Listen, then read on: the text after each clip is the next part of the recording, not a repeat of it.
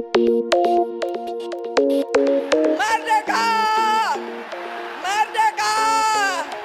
Merdeka! The country of Indonesia. Do they like me in Indonesia? 100% confident Indonesia will prevail.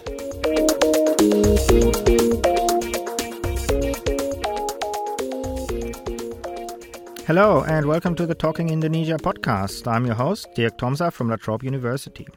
Today we are talking about the Indonesian Council of Ulamas, or MUI, a conservative Islamic organization that has risen to become one of the most influential religious actors in Indonesia in recent years. In 2016 and 2017, for example, the MUI was instrumental in orchestrating the protests that led to the downfall of former Jakarta Governor Basuki Cahayapurnama. In this year's presidential election, incumbent President Jokowi appointed the head of MUI, Maruf Amin, as his vice presidential candidate. And should the Constitutional Court, as is now widely expected, confirm the victory of Jokowi and Maruf, the MUI will have reached unprecedented formal power in the Indonesian government. How did this organization, which has neither a mass basis nor a charismatic leader, establish itself at the center of power in Indonesian politics? How does it interact with other prominent Islamic organizations, such as Nahdlatul Ulama or Muhammadiyah? And what does its ever-growing influence mean for the future of Indonesian increasingly imperiled democracy? In today's podcast, I will discuss these and other questions with Dr. Saskia Schäfer, a senior research fellow from the Humboldt University in Berlin. Saskia, welcome to the program. Thank you, Dirk, for having me. All right, Saskia, the MUI has gained quite a reputation in recent years, mostly due to its very conservative and often quite controversial fatwas, its religious opinions. Issuing such fatwas is one of its main tasks, but the MUI has a number of other roles as well. So before we start our discussion about the organization's rising influence and the broader implications of this influence, can I perhaps first of all ask you to briefly explain what the MUI actually is and what it does in its day-to-day activities? Yeah, sure. The MUI is an institution that is really quite difficult to grasp. It comprises members from a large number of Muslim organizations, and it sits somewhere between the government and civil society. It was originally founded in the 70s by Suharto, on one hand to respond to Islamist demands for more influence of Muslim organizations, and on the other hand to enable the monitoring and also control of such organizations. And after 98, the MUI became a lot more independent, even if it still receives large parts of their budget from various parts of the government. The MUI understands itself as an umbrella organization that represents the major Muslim organizations. They're heavily involved in halal certification, which is a growing industry, and also in the organization of the Hajj. And besides these core issues, MUI representatives offer advice in a lot of other realms too, such as education and Islamic banking, for instance. And this advice, they offer this advice to the general public, to businesses, but also to politicians and to political committees, for instance. Okay. Did you say they comprise members of different organizations as well? So that includes some of the broader mass organizations, I assume, like Nahdlatul Ulama and Muhammadiyah, right? Yes, in some ways they actually claim to bring these together or to represent both of these plus other much smaller organizations. Okay. And in its daily activities, is there overlap between the organizations, or does MUI cover things that the others don't cover? So, for example, with the fatwas, the MUI often makes headlines when it issues fatwas. But do the other organizations also issue fatwas? And what kind of authority does MUI have in this fatwa issuing? Yeah, this is a very good and difficult question. The relationship between the MUI on one side and NU and Muhammadiyah on the other remains one of constant negotiation. So NU and Muhammadiyah have their own fatwa issuing committees, as you say, but they've ceased to issue fatwas pertaining to Aqidah, Islamic creed. In this realm, the MUI has become the most important authority. The reasons for this are very complex and we need more research in this particular area. But one of the reasons surely is the relative briskness and clarity with which the MOE puts forward its fatwas compared to the very complex and internally very diverse NU and Muhammadiyah. So the MOE, even though they're also internally somewhat diverse, manages to issue its statements in a relatively unified way. And this speaks to urban middle-class Muslims who are busy with their careers and families and have only so much time in a given day for religious questions. We may come back to the issue of fatwas a bit later because, as I said, some of them have been quite controversial. But let me stick briefly with its relationship and its similarities and differences to the NU and Muhammadiyah, because these organizations are often described as huge mass organizations, even though I'm not sure if the actual claimed memberships are verifiable. But we do know that NU and Muhammadiyah have millions of followers, right? The MOE is quite a different kind of organization. It's often described as a quasi-state organization, and you did say that it was founded by the Suharto regime as a quasi-state organization, but it doesn't have mass membership. Do you think that kind of special status contributes to its authority to speak to the whole community of Muslims in Indonesia? Yeah, it's true that the MOE doesn't have this mass base, but I think they're able to make up for this by bringing their voice and opinions into a wide range of different debates. And what's even more important than this is, in my opinion, they've managed to create an image of being quite independent from the state.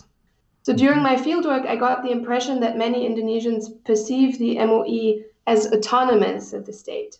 This is despite the fact that the MOE receives large sums from various parts of the government. What counts here is the impression of autonomy, not actual dependencies. The MOE worked hard to gain this image, and it now pays off. So what has it done to become more prominent and at the same time create this perception that it is autonomous and independent? So they constantly publicly criticized the government. They formulated demands and they offered advice, and they did it in the tone of a very strong actor who is in a position to make demands, also from a higher moral ground, so to say. Apparently that's been quite successful. Can you tell us a little bit of how the organization operates sort of internally? Does it have a leadership board that is elected by its members, or does religious authority determine where you go in the organization, or is it like a sort of quasi-typical Indonesian organization where clientelistic relationships basically determine where you end up? Yeah, it's not terribly transparent. So first of all, I think it's important to stress that it's a nationwide organization and that there are regional branches too. They take decisions and issue fatwas. And these regional leaders also sometimes disagree with leaders at the national level. But in the public perception, the MOE comes across as quite unified. So they usually manage to work out their internal differences. There are different commissions and groups for various tasks. For instance, the Law and Legislation Commission, there's a National Sharia Board, and then the very important Institute for Foods, Drugs, and Cosmetics Assessment that takes care of halal certification. And then perhaps most importantly, the Fatwa Commission. So it's mainly the Fatwa Commission that issues fatwas during regular meetings, but then there's also fatwas issued during the National Congress every couple of years, and during the Scholars' Consensus meetings, that's also every couple of years. They follow specific guidelines in their interpretations of Islamic sources, and then there are also religious opinions that are less formally issued and involve different groups of MOE leaders. Most of these decisions are taken through consensus procedures, so not majority-minority relations or voting procedures. And it's almost impossible to trace how exactly each decision has been taken. All right. So you mentioned the Fatwa Committee, and that is one that often makes headlines. The other very important one is the one that has the authority to issue the halal certification, right? You mentioned that before, that this has become an important part of the MOE's day-to-day activities.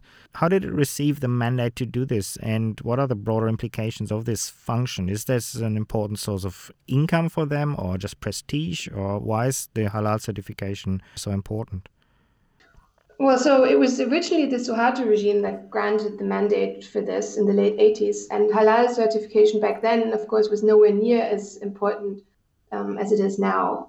One could say that back then the state missed the moment to place this mandate under the Ministry of Religious Affairs. Today, halal certification is a massive industry, and it gives the MOE a sizable financial income, and it ensures their position as an authority for a whole range of different ministries that have to turn to the MOE for their advice and their assessments. The ministries of agriculture, to health, tourism. For all of these, the halal industry and certification process make the MOE the main authority. In recent years, that has certainly become much more prominent. And the period in time, I think, where what's often described as the growing religious conservatism in Indonesia, where that sort of really became visible, was the presidency of Susilo Bambang Yudhoyono, the 10 years that were politically quite stable, economically stable, but also saw this growing religious conservatism. And Ma'ruf Amin played an important role during those years already, right? Can you tell us a little bit to what extent you see the MOE as a driving force behind this growing prominence of Islam in public life? I would say that the MOE has made three areas particularly prominent: this halal certification, and then debates on orthodoxy and deviance, and gender and sexuality. By and large, the MOE has kept the focus it set in 2005 with their 3 controversial fatwas against secularism, pluralism, and liberalism, against the Ahmadiyya, and against interfaith marriage. The MOE claims the authority to decide what true Islamic belief and practice is. So this goes a little bit beyond identity because it has this universal truth component. And after some controversy about Shia Islam, they also added LGBTQ debates to their list of prohibited deviances. This was in 2014. And in some ways, the MOE's themes and strategies show certain parallels to conservative movements in other countries, such as Turkey, India, and the US. I'm not suggesting that it's all the same, just saying that these areas in which the MOE has been influential often pertain to identity politics in ways that are comparable to developments elsewhere and have this universal truth claim. You mentioned that there are some parallels to other countries. Does the MOE have organizational, institutionalized links to similar organizations in other Muslim-majority countries, like Turkey, for example? Not structurally, no. There is a certain interest. Individual leaders often look in that direction. Turkey, but also Malaysia to some degree every now and then. But there's nothing structural. No. Okay. Well, one reason why I'm asking is because Turkey is, of course, now often described as a country in steep decline in terms of democratic values and democratic credentials. And in one of your recent writings, which was published in the journal Pacific Affairs recently, you argue that the MOE is also a threat to democracy in Indonesia. Arguably, Indonesia is not quite where Turkey is at this stage, but clearly there are signs, and many scholars have written about this, that democracy in Indonesia is deteriorating. So let's talk a little bit about the role of the MOE in this. You've mentioned already some fatwas that go against some democratic principles. Where do you see the MOE's most dangerous influence on democracy in Indonesia? I think that the claim that there's an absolute truth that the MOE represents and that the MOE may therefore be allowed to circumvent democratic procedures and influence lawmaking poses probably the biggest danger to democracy. Just the sheer existence of an institution that is beyond the checks and balances and accountability of democratic institutions. So this, intransparent influence on lawmaking is almost always a threat to any democracy, and particularly to a relatively new and fragile one. The council comprises of a relatively homogeneous group of scholars who get together and regularly craft decisions that are then supposed to and do influence the legislature and jurisprudence. And the claim to absolute truth and their procedures do not align with democratic principles of randomness, and most of all of accountability. Perhaps even more importantly, I think that by homogenizing Islamic diversity, the MOE is chipping away at a great treasure, Indonesia's religious diversity. Once there's a claim to represent all of Islam, this claim is vulnerable to the holier-than-thou race and to mutually enhancing extremism. So how do these claims sit with Indonesia's state philosophy, Pancasila, and its basic legal framework? Are there tensions between the fatwas that the MOE issues and this broader political framework? Well, the Pancasila leaves enough room to maneuver, and also the Pancasila stresses the multi-religiousness, which is not something that the MOE touches upon. The MOE only marginally touches upon practices and beliefs outside Islam. What they're interested in is representing Islam, and there is nothing about Islamic diversity in the Pancasila that can be used to defend this diversity against MOE's claim to represent Islam. And how about the legal framework that Indonesia has? There have been some controversial laws in the past. The blasphemy law, for example, was upheld. And you said that the MOE does advise the legislature and lobbies lawmakers. So how does it exercise its influence there? And has its influence increased? You used the term lobbying, and I've been thinking about this term a lot because lobbying is already accused of being intransparent, but at least it happens in the lobby. And the idea is that it's supposed to happen in the lobby, visible for everyone, and not through some sort of backdoor. But a lot of the influence of the MOE is not traceable and doesn't even happen in the lobby because it happens behind closed doors, and it's not quite clear how exactly this influence works. So in order to really answer this, we need a lot more research. And from a democracy theory perspective, of course, such influence is highly problematic. And yeah, maybe I can follow up there. In your article, you list three main reasons for why you consider the MOE a threat to Indonesian democracy. So you mentioned as the most important one, perhaps, its claim to a universal interpretation of Indonesian Islam. So what are the other reasons for why you see them as such a threat? Well, another main reason is that the MOE has opened its doors and served as a forum for more extremist actors who otherwise would have probably remained on the margins. I'd be lying if I were to suggest that I understand all of the MOE's extremely complex intertwinements with other organizations. But the MOE excluded liberal voices from its decision-making ranks as early as 2005. And when key FPE figures used the Ahok controversy in 2016 to bring down Ahok and to rehabilitate themselves as political figures, I thought that MOE leaders were really too hesitant to distance themselves from these extremist figures. I mean, specifically, one of the chief organizers was the Islamic Defenders Front founder, Rizik, who, as you know, was convicted and imprisoned for inciting violent attacks twice. And the MOE really made room, gave him a forum to rehabilitate himself as a political figure, at least for this short but important window around the ousting and imprisonment of Ahok. Yeah, it seemed as if those protests, this mobilization against Ahok was perhaps the peak of the MOE's influence, and it was after that it became clear that the national government, the central government, will also need to consider the MOE in its strategizing for the 2019 campaign. So would you agree that the mobilization against Ahok was sort of the highest point for the MOE?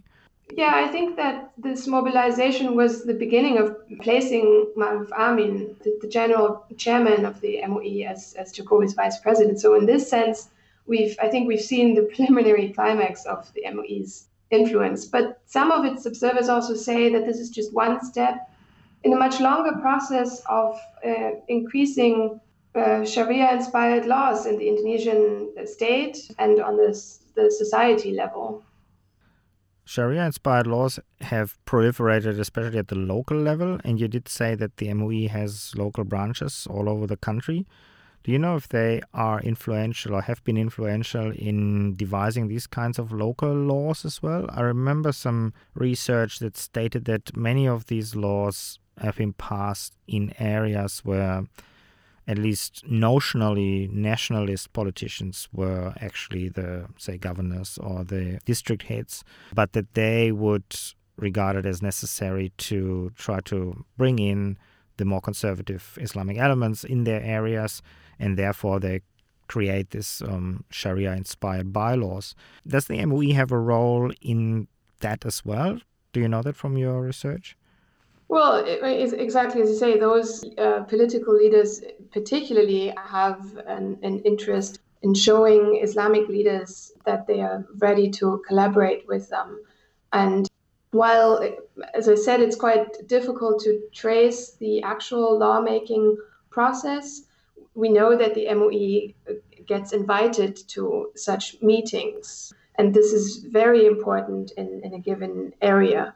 So the MOE would have their local leaders invited to consultation meetings around lawmaking moments, so to say. All right, well, let's move back to the national stage. So Jokowi's relationship with the MOE is now, I think, a very interesting one. A lot of attention was paid to how he started to court Nahdlatul Ulama in the run-up to the election, because Nahdlatul Ulama does have the mass base and does have the votes, right? And that worked out quite well. But then it also got closer to the MOE, and the selection of Maruf Amin probably epitomized that. So now he's most likely to become vice president if the Constitutional Court confirms the KPU count. What are you expecting from Indonesia with Maruf Amin as a vice president? Well, as you know, Maruf Amin was one of the key figures behind some of the MOE's harshest fatwas, and that someone so controversial and also polarizing was deemed necessary to bring NU members behind Jokowi speaks volumes and does not paint an optimistic picture for future electoral campaigns. I remember one Indonesian colleague remarking before the results were announced that exclusivist religion was winning in this election either way. And whether Maruf Amin will stay on his path or try to be more inclusive now in his new position is too early to tell. But in any case, his presence alone signals a kind of defeat of Jokowi's attempts to curb the influence of hardliners. And then it's also a question whether we interpret Maruf Amin's new position as representing the MOE or NU. And yeah, this is something that we'll just have to watch over the next couple of years. Have you got any early indications of what Maruf's new central role will mean for MOE as an organization? So, for example, was he widely supported within the organization? I assume that they were very happy when he was named, because I think initially Jokowi wanted to have a different vice president. But now that he's there, do you know if the MOE has any ambitions, any plans in the immediate future to use Maruf Amin to increase its role, to gain new authority perhaps over new aspects that it doesn't have at the moment? Yeah, this certainly changes their position vis-a-vis the state. The MOE has always claimed to be above party politics and also derived some of its authority from that claim. So this new constellation is a bit of a challenge for them. Just 1 or 2 weeks ago, the MOE specialist Shafiq Hashim published a short commentary in which he discussed the internal debates on the question how to handle Maruf Amin's vice presidency. So some MOE branches asked for his resignation from the MOE leadership, and others disagreed. And eventually they decided to retain Maruf Amin as a non-active general chairman, and his 2 deputy chairmen took over in these acting capacities, one from NU and the other from Muhammadiyah. But not everyone, of course, is convinced by this compromise. And so this might reduce the MOE's authority to some degree, but it's too early to tell what Maruf Amin is going to make of his new position and what the implications will be. Right. Do you see any prospects, though, for the future that perhaps with some new blood at the top, that there might be perhaps some efforts to reform the organization? I asked earlier whether they would want to widen their influence, but there's also some people who have been arguing that perhaps this is also an opportunity to become a bit more inclusive, perhaps, and perhaps to bring back some of the voices that were marginalized in the early 2000s. Do you see that happening, or? At this point, I don't see that much potential for such an internal reform. The path they chose after 98 worked very well for the MOE. And I don't see why anyone within the organization should try to choose a different path of trying to advance their own position within the organization or the organization itself. Of course, that doesn't mean that one should write off the MOE, as it's an extremely important organization, and it's very important for Indonesian political activists to stay in close touch and in conversation with the MOE. All right. Maybe last question here. How do you see the future relations of the MOE with the other mass organizations? So you said that there are now 2 leaders, one from Muhammadiyah and one from Nahdlatul Ulama, at the top of the MOE. And as I said before, the Nahdlatul Ulama reaped a lot of benefits from its support for Jokowi in the election campaign. So where do you see, especially perhaps with Muhammadiyah being a bit sidelined in the run-up to the election campaign and with Maruf Amin now at the top, how do you see the MOE's relationship with Nahdlatul Ulama, but especially also Muhammadiyah, and can these large mass organizations continue to uphold their reputation as a more moderate voice of Indonesian Islam? Yeah, I think that this is probably the most interesting question in Indonesian religious politics at the moment. There have been attempts, and especially I think coming from the NU, to remind people of the authority of the NU, also vis-a-vis the MOE. But they will give Maruf Amin some time, I think, in this new position. And so it'll be a while until I think we can reassess this. But I read the whole idea of Islam Nusantara in 2015, for instance, as an attempt on the part of NU to reclaim their voice and their authority in this debate about who should be representing Islam. And there will probably be more attempts like that. And I think it depends on whether the MOE can stabilize its authority through this new position or whether their authority will be challenged. Can you briefly clarify for our listener what Islam Nusantara means? Not everyone may be familiar with that term. Sure. This was this idea that went into 2 directions. On one side, it was an attempt of soft diplomacy in a way to tell the world that beyond the pictures that Daesh, ISIS was spreading in 2015, that there is a different kind of moderate Islam and that it's at home in Southeast Asia. So Nusantara being Southeast Asian Islam. And on the other hand, I also read this term as a contribution to an internal debate, what Islam is, what it should be, and who should define it.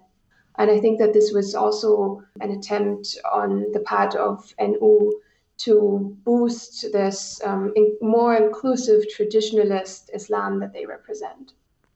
And that would stand in somewhat contradiction to the MOE's version of Islam and to its claims to represent the only true Islam in Indonesia. Is that right? Yes, absolutely. I think that this Islam Nusantara concept is based on diversity and inclusiveness. And MOE, as I said earlier, is a lot clearer and quite brisk in their statements, and there's not that much room for interpretation. Okay, well, it sounds as if the relationships between NU and the MOE might be very well worth watching in the coming years then. Absolutely. Absolutely. All right, great. Well, thanks very much for those insights, Saskia. Thank you very much for having me. So that was Dr. Saskia Schäfer from the Humboldt University in Berlin, speaking with Dirk Thomser on the Talking Indonesia podcast. Please join us again on the 11th of July for the next episode of this podcast. You can find the entire archive of the Talking Indonesia podcast at the Indonesia at Melbourne blog, or you can subscribe via iTunes on your favorite podcasting app. Thanks for listening, and till next time.